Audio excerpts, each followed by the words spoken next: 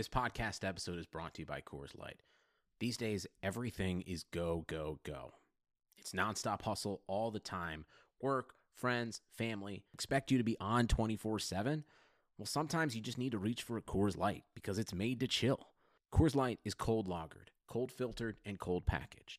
It's as crisp and refreshing as the Colorado Rockies. It is literally made to chill. Coors Light is the one I choose when I need to unwind. So when you want to hit reset, reach for the beer that's made to chill. Get Coors Light in the new look delivered straight to your door with Drizzly or Instacart. Celebrate responsibly. Coors Brewing Company, Golden, Colorado. Before you mash that fast forward button to move to the beginning of today's episode, I'd like to quickly tell you about some ways you can support the show and everything that I'm doing right now.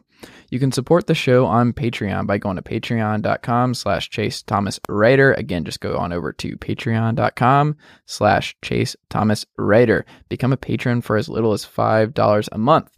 Or you can subscribe on Apple Podcasts and leave a rating and a review. It's incredibly important with the way iTunes works. So if you have a second, please leave a rating and or review and subscribe on iTunes. You can listen to the show on Spotify, TuneIn Radio, Stitcher, Google Play, and wherever else you get your podcasts. You can check out chasethomaspodcast.com. That has all my previous episode, a link to my newsletter, and all my articles that I've written. You can also follow me on Twitter at Chase_Thomas. You can like the Facebook page at facebook.com/Chase Thomas Writer, or you can just tell a friend you found this independent sports podcast that they should check out too. Thank you for listening.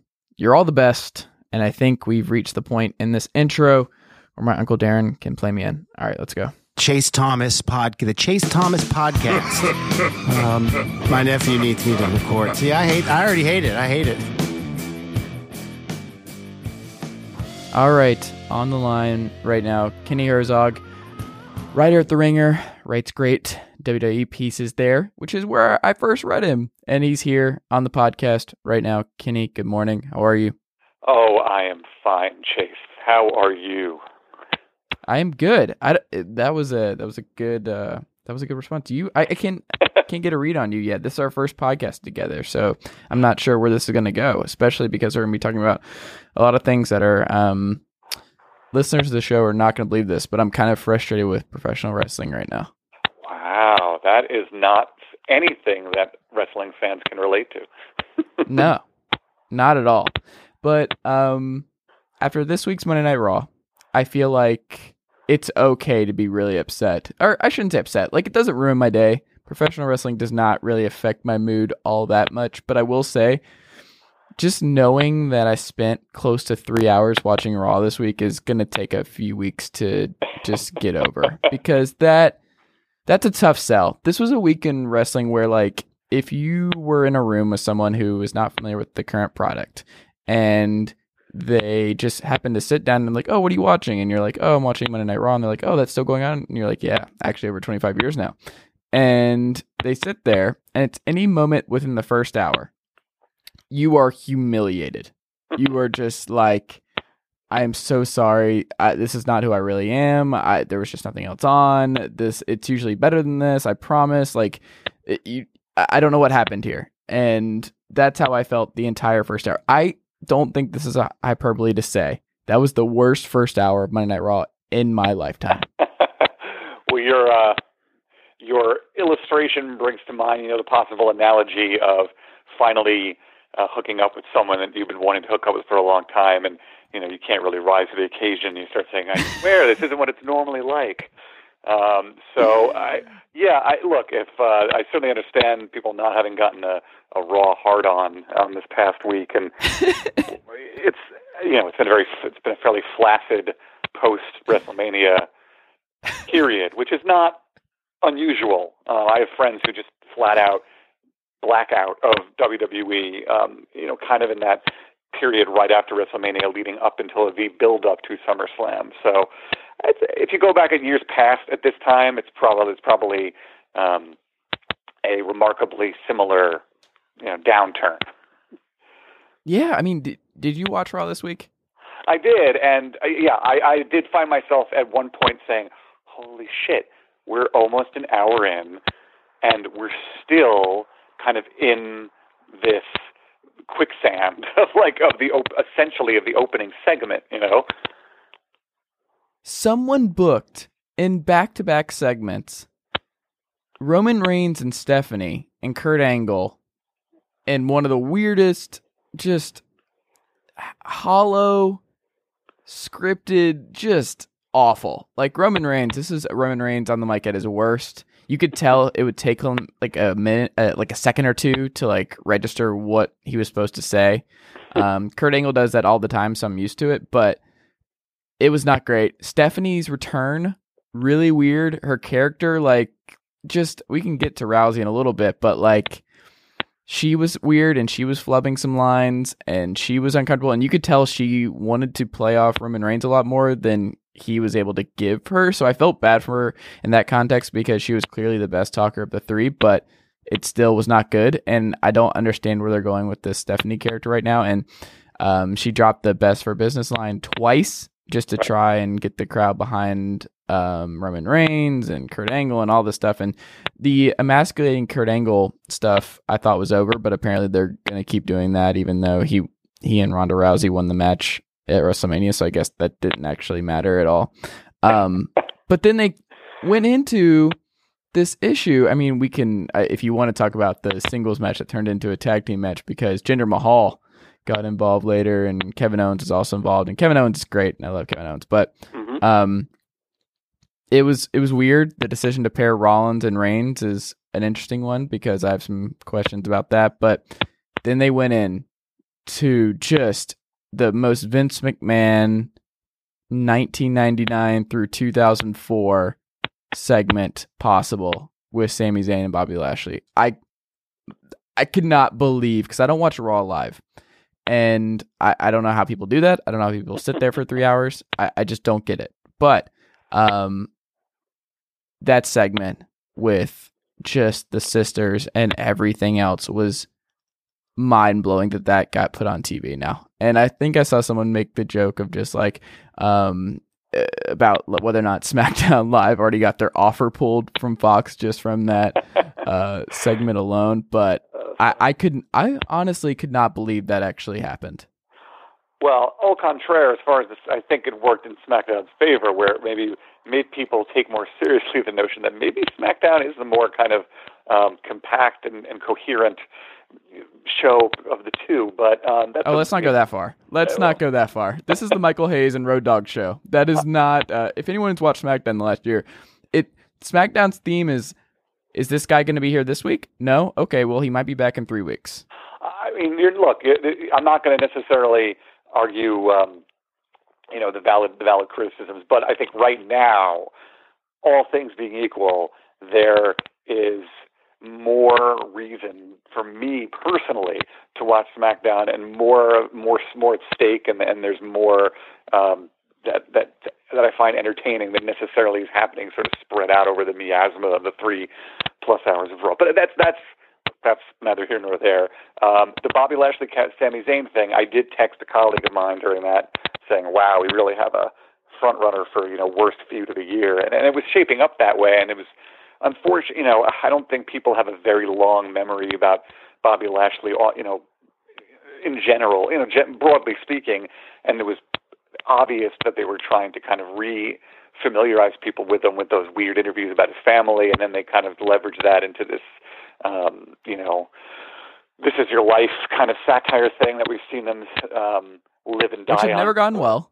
which is only went well once, as we know, which was with The Rock and Mankind, and and there was a tipping point where it didn't go as well with Alexa Bliss and Bayley, I figured after that, even if they were being self-referential about it, they would maybe just sort of put that one on ice, that kind of shtick on ice, and I was shocked, honestly, to see it. I was shocked to see it done, played straight more or less, and not.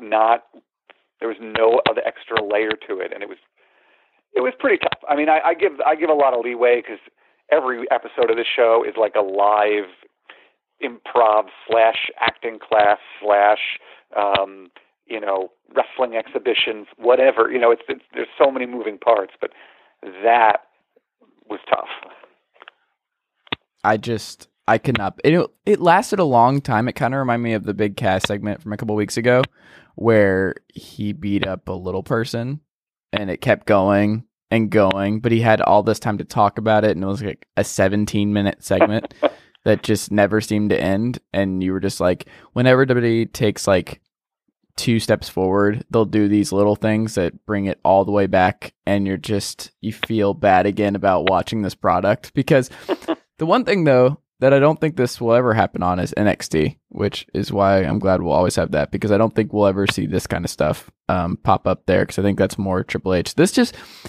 You can just tell in certain moments that Vince McMahon still is the end all be all guy in this company, and he can do whatever he wants. And sometimes he just goes very old Vince McMahon. It's like, oh, this 72-year-old guy just decided to have his big guy beat up a little person, and he probably thought it was hilarious. Or this guy sent out Sami Zayn to mock Bobby Lashley's fake sisters, who were just men wearing, like, it was just uncomfortable. And like, I don't even like want to dive in that much into what it was and just kind of how tone deaf and just backwards this segment was. But it was just something that if you had told me happened outside of the Sami Zayn thing, because Bobby Lashley was around at that time, that this was like a 2005 segment, I would believe you. But the fact that it's 2018 and that happened and that got cleared and everything else was just, I was stunned. I really was. But maybe that's like I was giving WWE too much credit for how far they've come.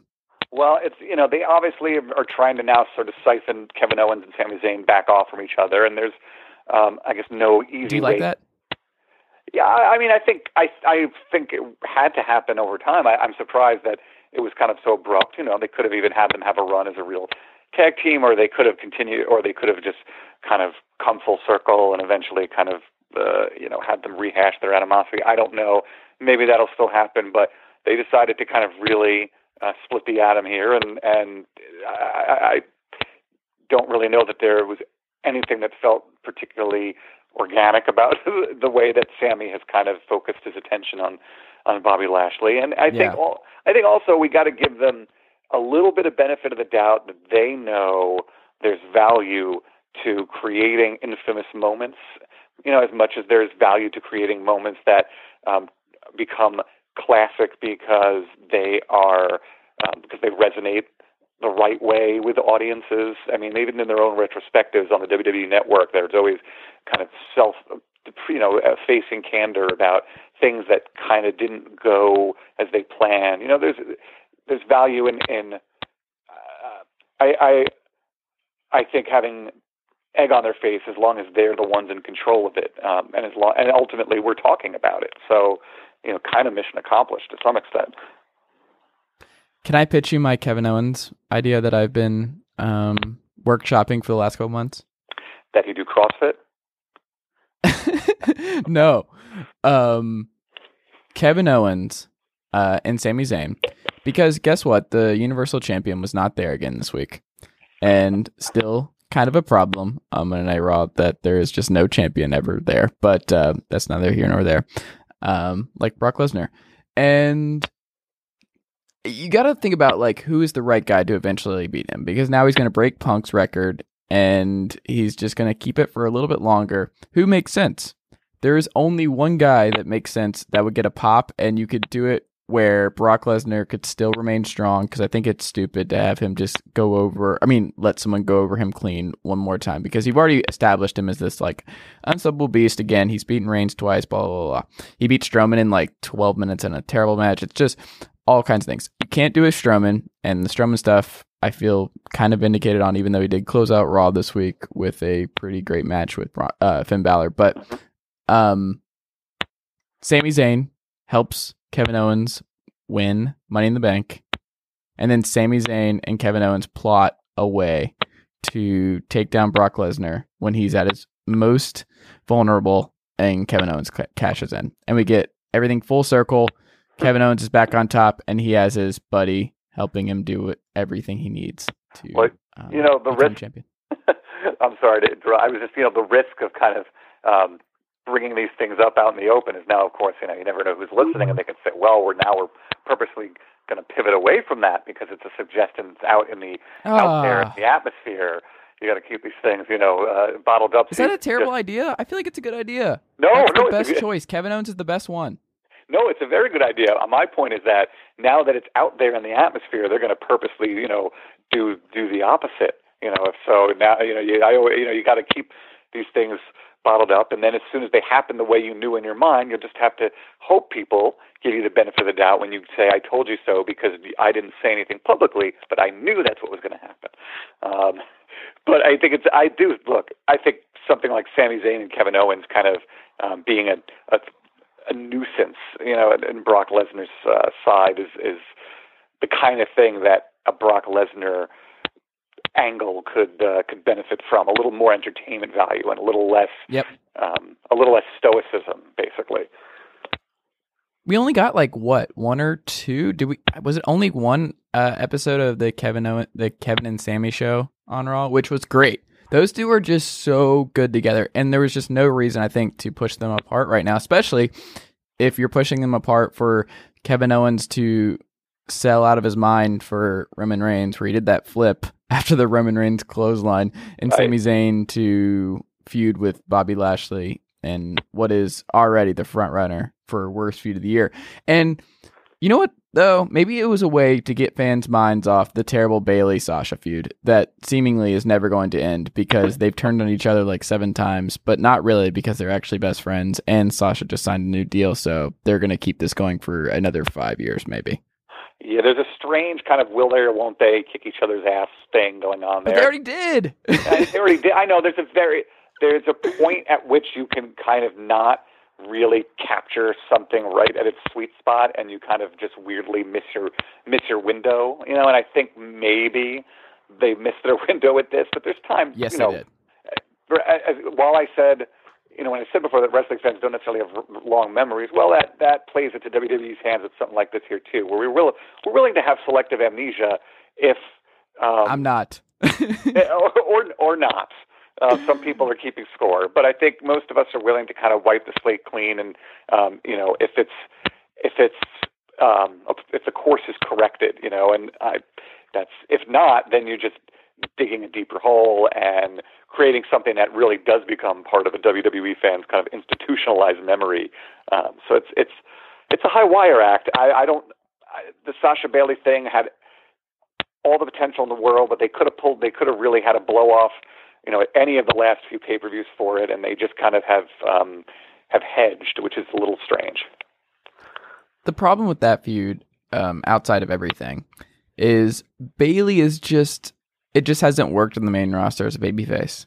And I don't think she would get the sympathy to put together a really emotional, interesting feud and just payoff match between the two at this point. I just don't think fans care about her.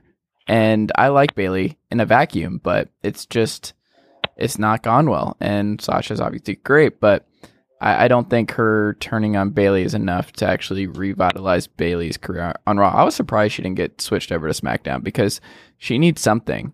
Maybe she can join the Revival and Tyler Breeze back in NXT and start over. I don't know.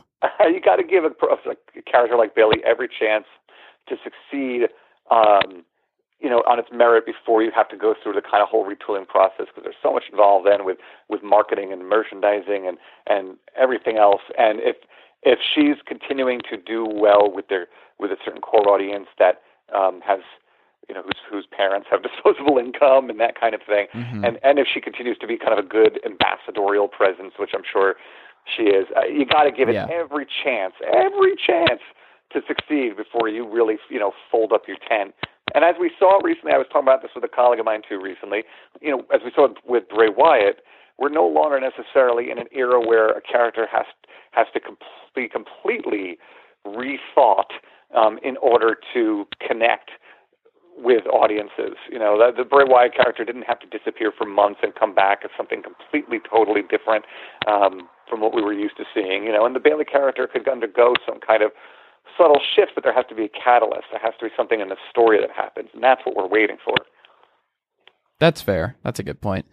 Do you think they're angling towards Roman Reigns turning on Seth Rollins and getting jealous of his organic, natural overness, because that was something that I wrote down while watching Raw this week, was that Seth is really, really over, and the babyface stuff is working, the CrossFit Jesus stuff is working. Like, him just being awesome in the ring is enough right now. And Roman Reigns, obviously, still not getting the cheers. Even when he's tagging with Rollins, he's getting booed when Rollins tags him in. It's just, I wonder if that's where they're going, especially with the promo at the beginning, where that was just Roman Reigns threatening to beat people up in the back, and I already beat up Jinder Mahal and all this stuff. It's all terrible. But do you think that's where they're, maybe not where they're heading, but where they're like just kind of teasing the idea that Roman Reigns could get jealous and turn on Rollins, similar to how Rollins turned on Roman Reigns years ago? Well, yeah. I mean, first of all, you're talking about, Roman Reigns during that segment, and there's something about him where I want to kind of cultivate a Roman Reigns impersonation, but it's so kind of deadpan. Go ahead. monotone. I'm ready. No, that's the thing. It's so he has such a deadpan monotone that there's really almost no particular like essence there to no charisma. Now, I say that I am pro Roman. I am pro-man. Are you? I am, but I understand the fact that he's not necessarily entertaining. I just think he's ultimately a good guy and a hard worker, and he's talented and all that stuff. I agree with the fact that he doesn't have a whole lot of that extra something, that intangible thing. Okay, so I'm not. Yeah. I'm pro Roman in the sense that when it comes down to, do I want to see him, pilloried or not? I don't think it's necessary to kind of continue to put him, rake him over the coals. However, to your question, I think I think is something that is potentially so robust that even if every fan on earth was speculating about whether, that was the way to go, I think that might still be, the direction. That makes a lot of sense. I mean, there are kind of there's the whole overtones of everything, the history of Seth turning on him, like you said a few years ago. But also, you're right, maybe that's what all of this kind of in-your-face, over-baby-faceness with Seth Rollins is about. Because sometimes I personally find it a little bit, I roll my eyes a little bit, when he kind of panders to the crowd to the degree. Rollins or Reigns? When Rollins isn't like super like, you guys are awesome. Yeah. Who's the best? You're the best. It's a little bit too much of that for just like when he was more of an adversarial character. Oh, please do the laugh. Is that what you're going to do? Is that where we're going? I thought it was too much of that. I thought, and I used to always link to clips on YouTube of Disney witches cackling, when I would talk about him. I miss that. I kind of miss it. So there's a subtlety sometimes that's missing with Rollins, but he's so good and he's so easy to like because you just know you're going to get, you're going to get a 5-star performance every time, and he takes such good care of himself and he's so committed. So anyway, but if the idea of Roman starting to refocus his frustrations away from Brock Lesnar's, kind of preferred treatment, and toward simply, Seth Rollins has earned acclaim, that could be interesting and be a way to make Roman suddenly seem a little less sort of holier than thou. Are we sure that him not wearing the gold chain and putting his hair in a ponytail this week was not the problem? I was wondering what's going on. He's been doing a lot of like the samurai bun and a lot of like when some of his promos lately, he's been going with the dry look, which I don't know what all that's about, but I think maybe it's just seeing different shades of Roman.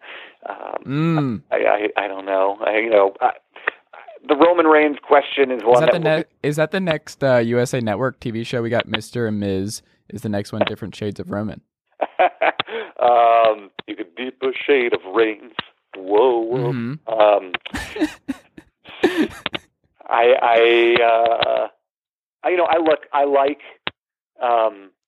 I liked if nothing else, Stephanie antagonizing him about his Samoan temper. I like this sort of like weird, soft bigotry she has toward Roman. Like they have a good sort of sustained wariness of each other. There's a little bit. But the problem with that is, like, we all know how Stephanie and Vince and Triple H feel about Roman Reigns. We've heard the comments. That's the problem, is that we all know. Like, wrestling fans read this stuff. They listen to the interviews. They listen to the conference calls, or at least read the transcripts. Like, there is something about it where, like, Stephanie, just off screen, loves Roman Reigns.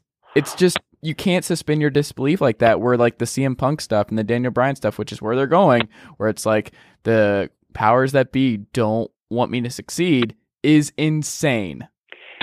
But to some degree, if one cannot suspend their disbelief for that, then that means they really dug their heels in about not buying into Roman. Because everything, of course, with wrestling, we know what the real feelings are. We know people really don't or really do have animosities that do or don't, jive with what we're seeing on screen. But, you allow yourself to kind of just shut certain things. We know, look, Lana is one of the most amazing examples of this kind of willful disconnect, where we see her speaking in her normal, Americanized it's fantastic tone. She goes off and on. Like, even in the middle of talking, I think she forgets, or she's doing a bit. Like, she was on Smackdown a couple weeks ago, and just no accent whatsoever. But she was wearing the Rusev Day. I think it was like when she was first brought back to kind of establish herself as like someone who might get back with Rusev and phase out Aiden. But it's one of my favorite things, is the Lana off and on accent. Well, now she's also hip hop dancing, which is a far cry from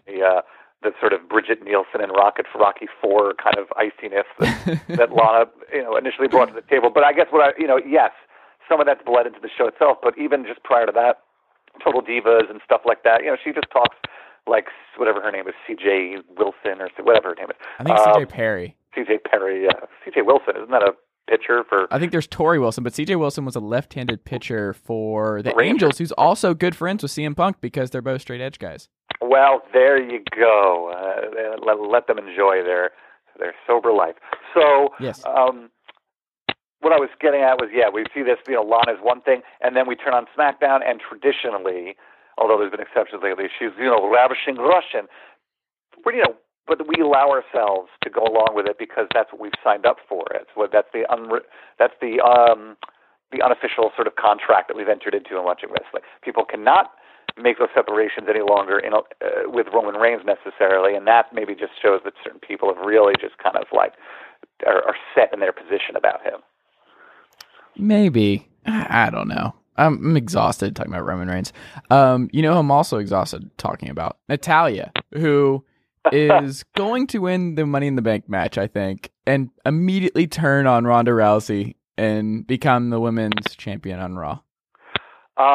That could be interesting. I mean, you would assume, I don't know. There's a lot of ways this could play. It's so, I feel for both Carmella and Nia Jax that it seems like they really... Do you feel for Nia Jax? Because she's... Okay, I have a take for you.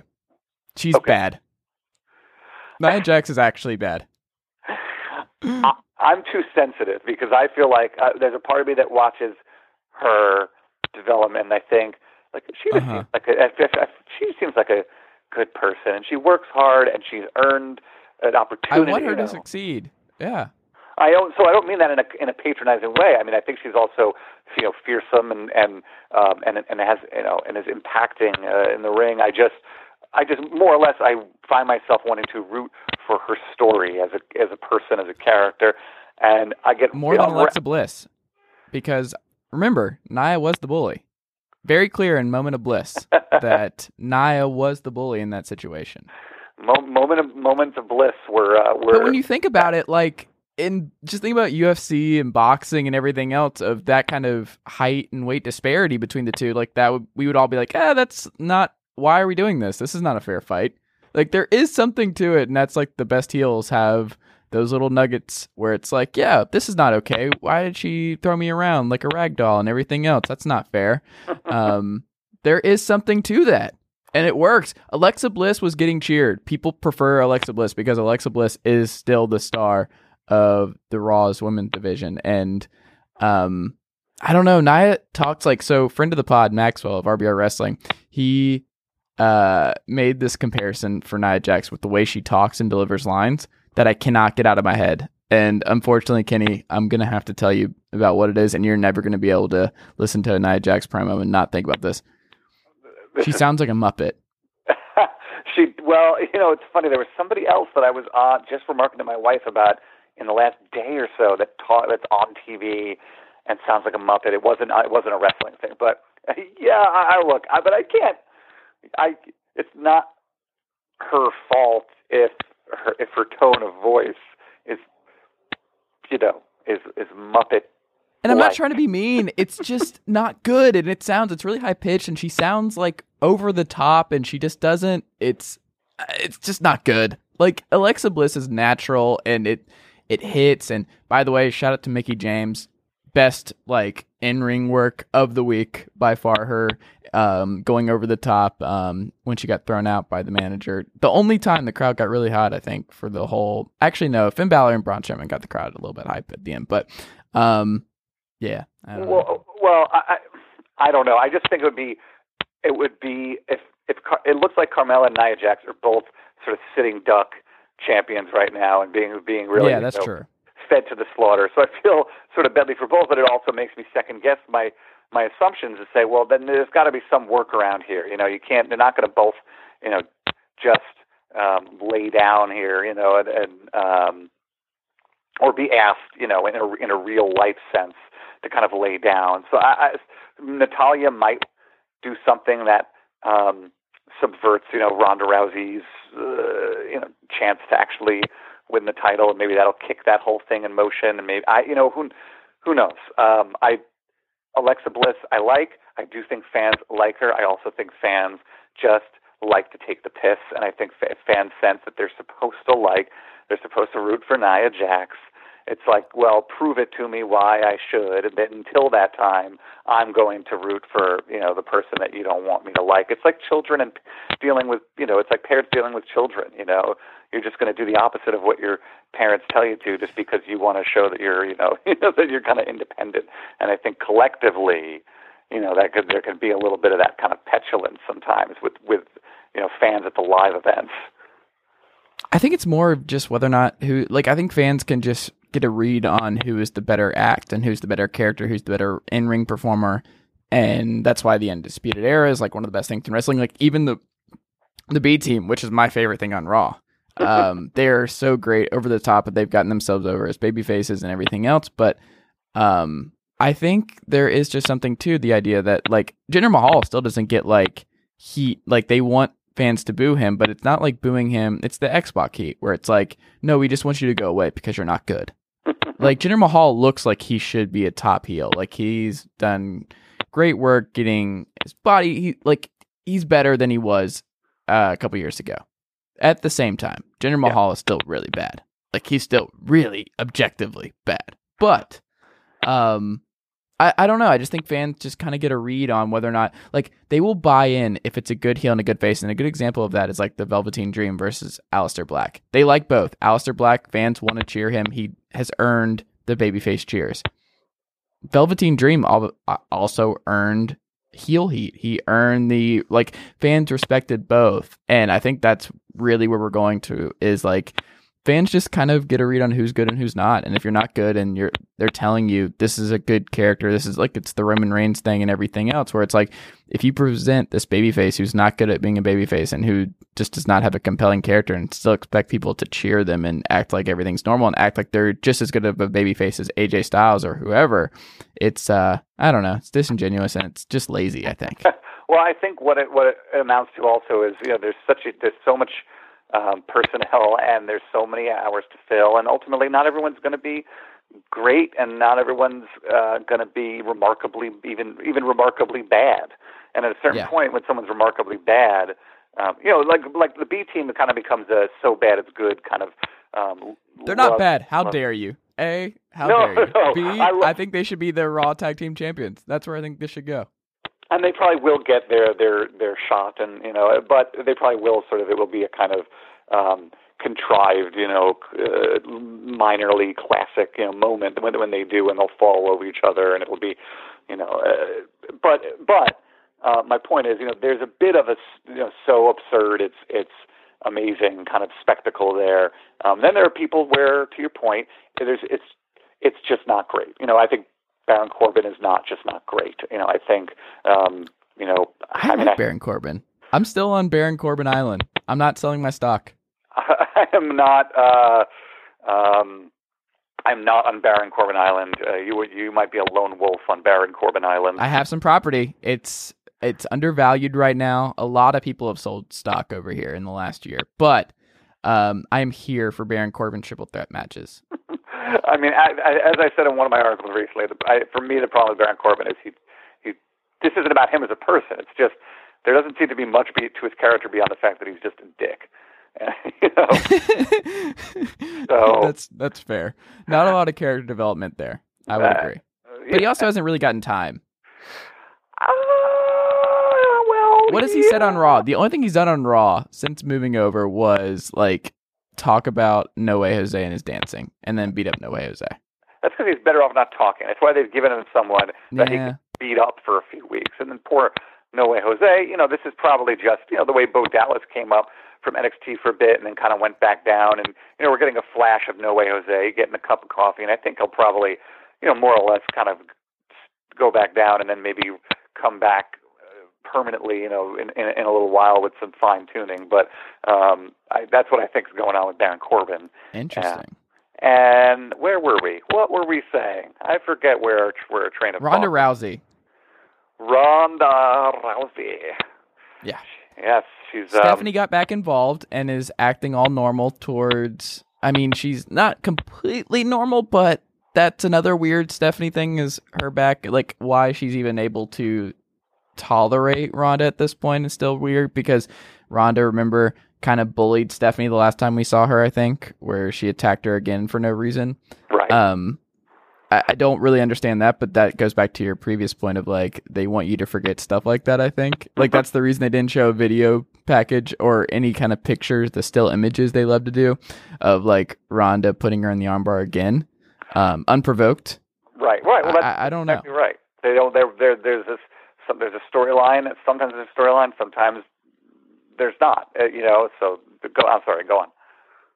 Well, no, just I didn't really understand that. I don't understand the read on where they're going with the Ronda Rousey Stephanie stuff. But Nia just we talked about Nia. I don't want to be mean to that. You have me feeling bad about being harsh on Nia, but Rousey I thought was really good in the segment. I still think she's fine.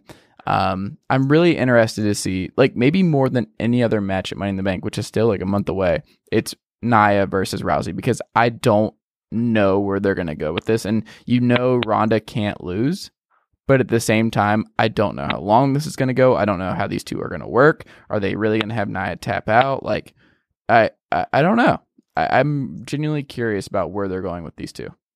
I mean, you could have, Natalya win the Money in the Bank match, and then before Ronda even comes to the ring, she could attack her and kind of, try and kind of mark her territory and say, I'm the only one who's going to be in line for that championship kind of stuff. And, who knows what might happen. But Ronda, I thought the segment with Ronda and Stephanie and Nia, I liked because I thought for the most part Stephanie kind of pulled herself together. She did have a rough go with the Roman segment. And here I thought the idea of her sowing discontent between the two of them, similar to what we saw The Miz do, with the members of the New Day, which was terrific.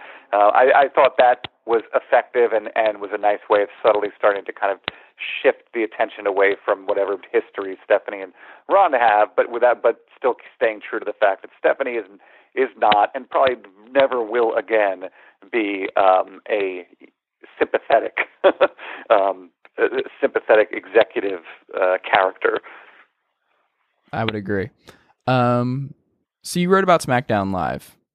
Yeah. And they're moving to Fox. Again, we don't know if that's for sure yet because we don't know if they have watched the first hour of Raw this week. We don't know if they are aware that Big Cass is on the SmackDown Live roster.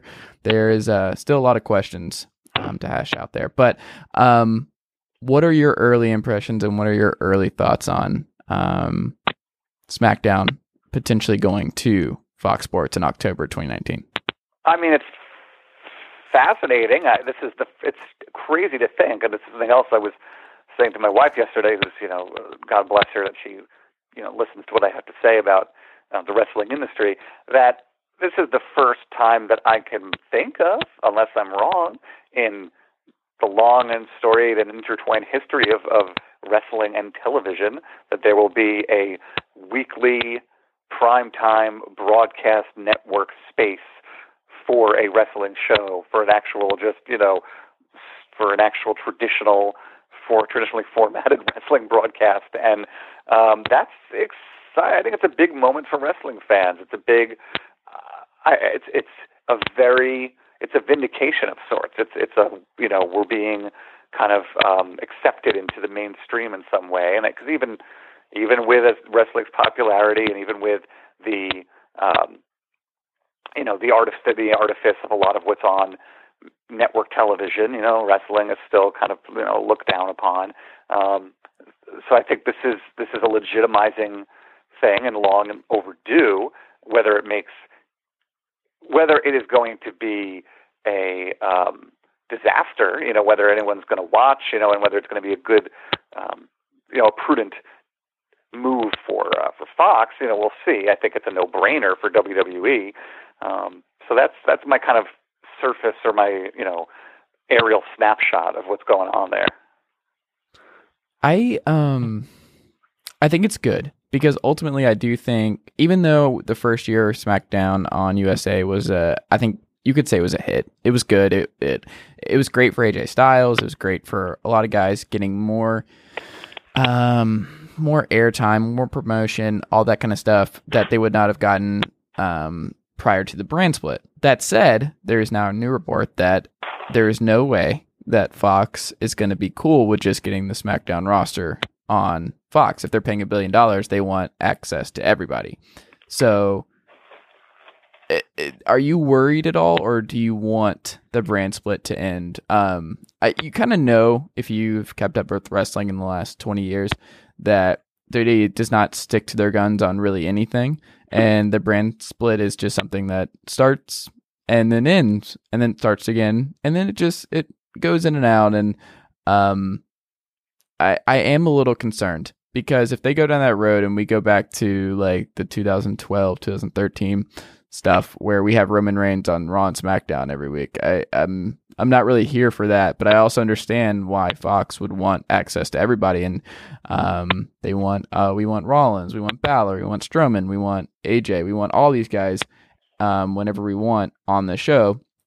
But on the flip side, I like the idea of potentially having different showrunners, having a different look, having a different presentation, having different creative direction, like making the show look different, because the stages are the exact same. It's just like it's just a different color is all it is. And I want them to branch out more. I want them to make it feel like you're watching a different promotion, because when you're watching NXT every week, it feels like you're watching a different show, a different company. Like, it feels closer to Impact Wrestling or something like that, Ring of Honor, whatever. It feels like you're watching something not WWE.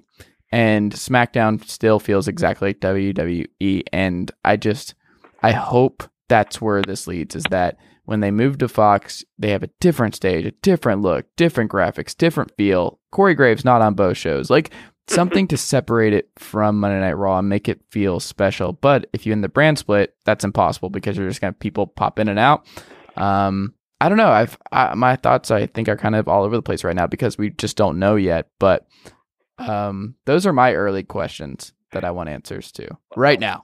Well, I know you want those answers from WWE, but it's my opinion is that NXT, if it were on a network, other than WWE Network, would probably look and feel very different than it does. I mean, there's still yes, the WWE Network, needs its shows to be successful. They need to continue to keep their subscribers and recruit new ones. But for the most part, that can continue to be an experimental ground, and can be a way to like beta test everything from the way stuff looks to the way characters are presented, and to the idea of seeing how they can sustain themselves over a 25-minute match with a virtually static camera. So that's just one thing I would throw in there. I think it's apples and oranges with NXT and the main roster shows. I would also agree that I think SmackDown has to be. I think what would make sense and what it would benefit from is now having the imperative to be a different kind of production if it's going to be on primetime and Fox on Friday night, competing with, whether it's an American Ninja Warrior type thing or a more fantastical, broadcast sci-fi drama on CBS that's airing against it.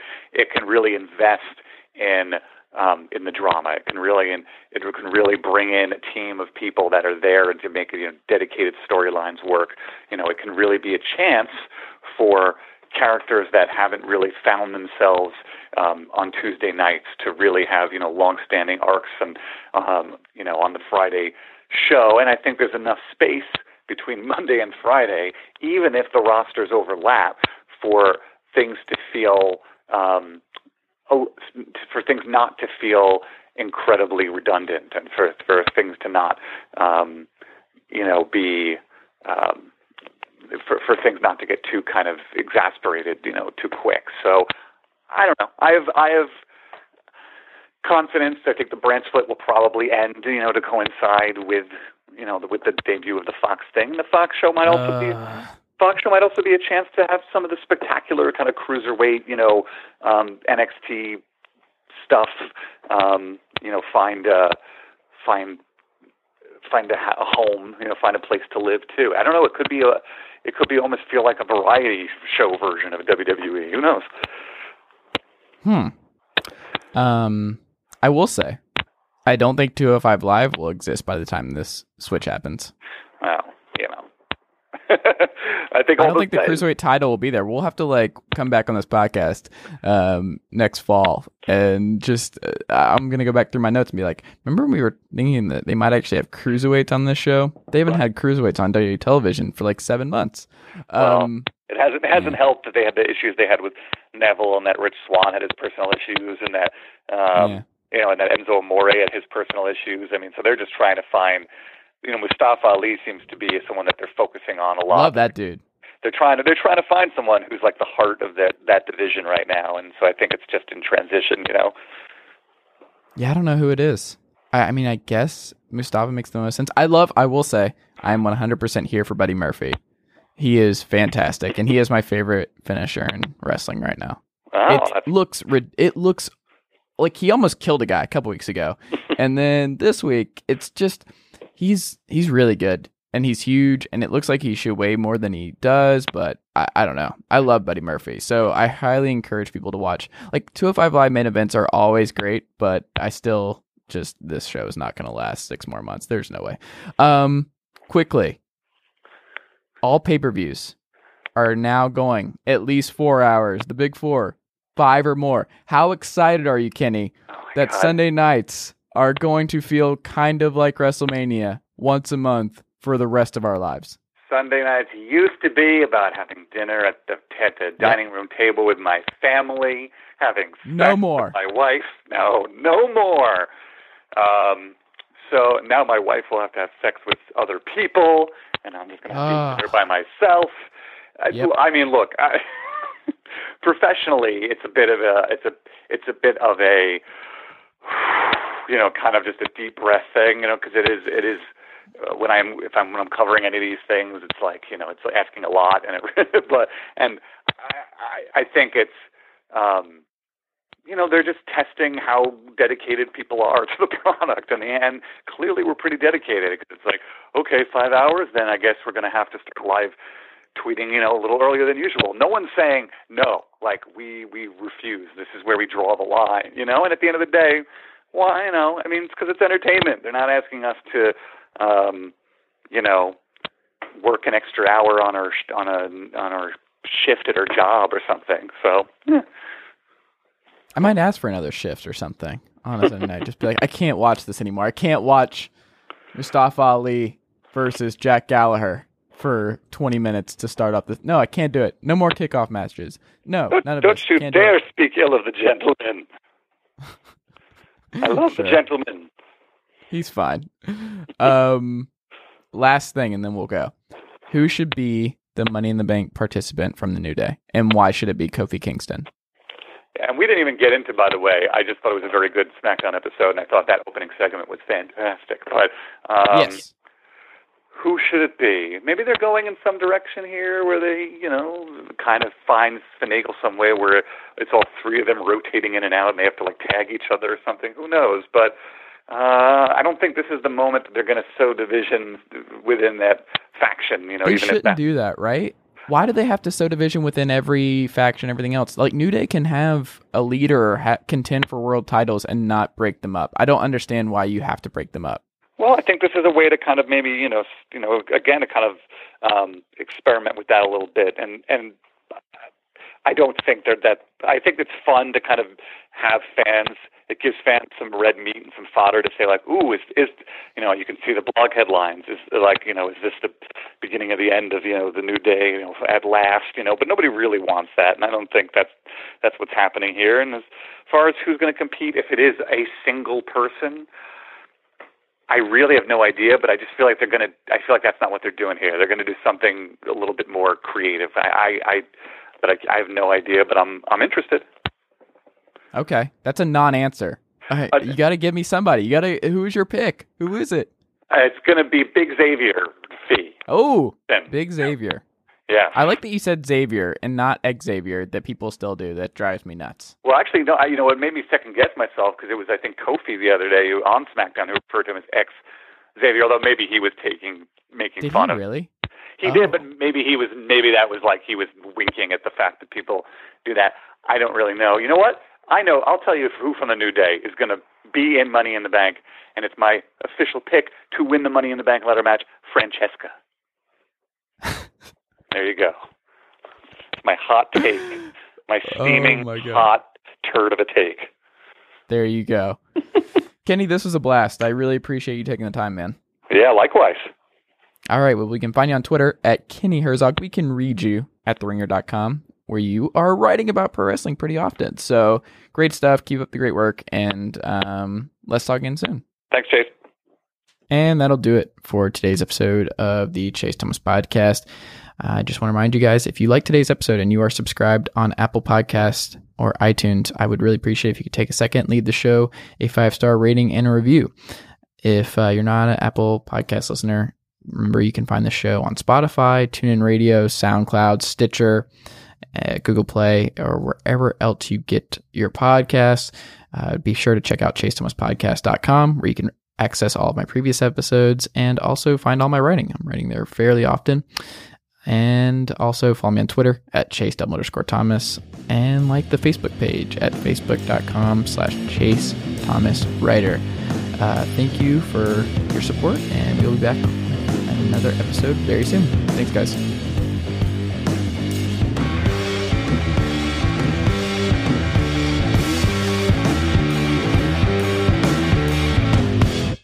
Hey guys, it's Mike. As you know, I adopted my pup Rocky from a local rescue. Now, when people asked me what kind of dog Rocky was, I was always stumped. I used an Embark dog DNA test to decode my most puzzling questions about Rocky. You can also learn about your dog's inner secrets with Embark, the highest-rated dog DNA test. Unlock over 350 breeds and screen for over 200 genetic health risks. Save $50 on a breed and health kit with promo code KIT at EmbarkVet.com. Again, that's promo code KIT.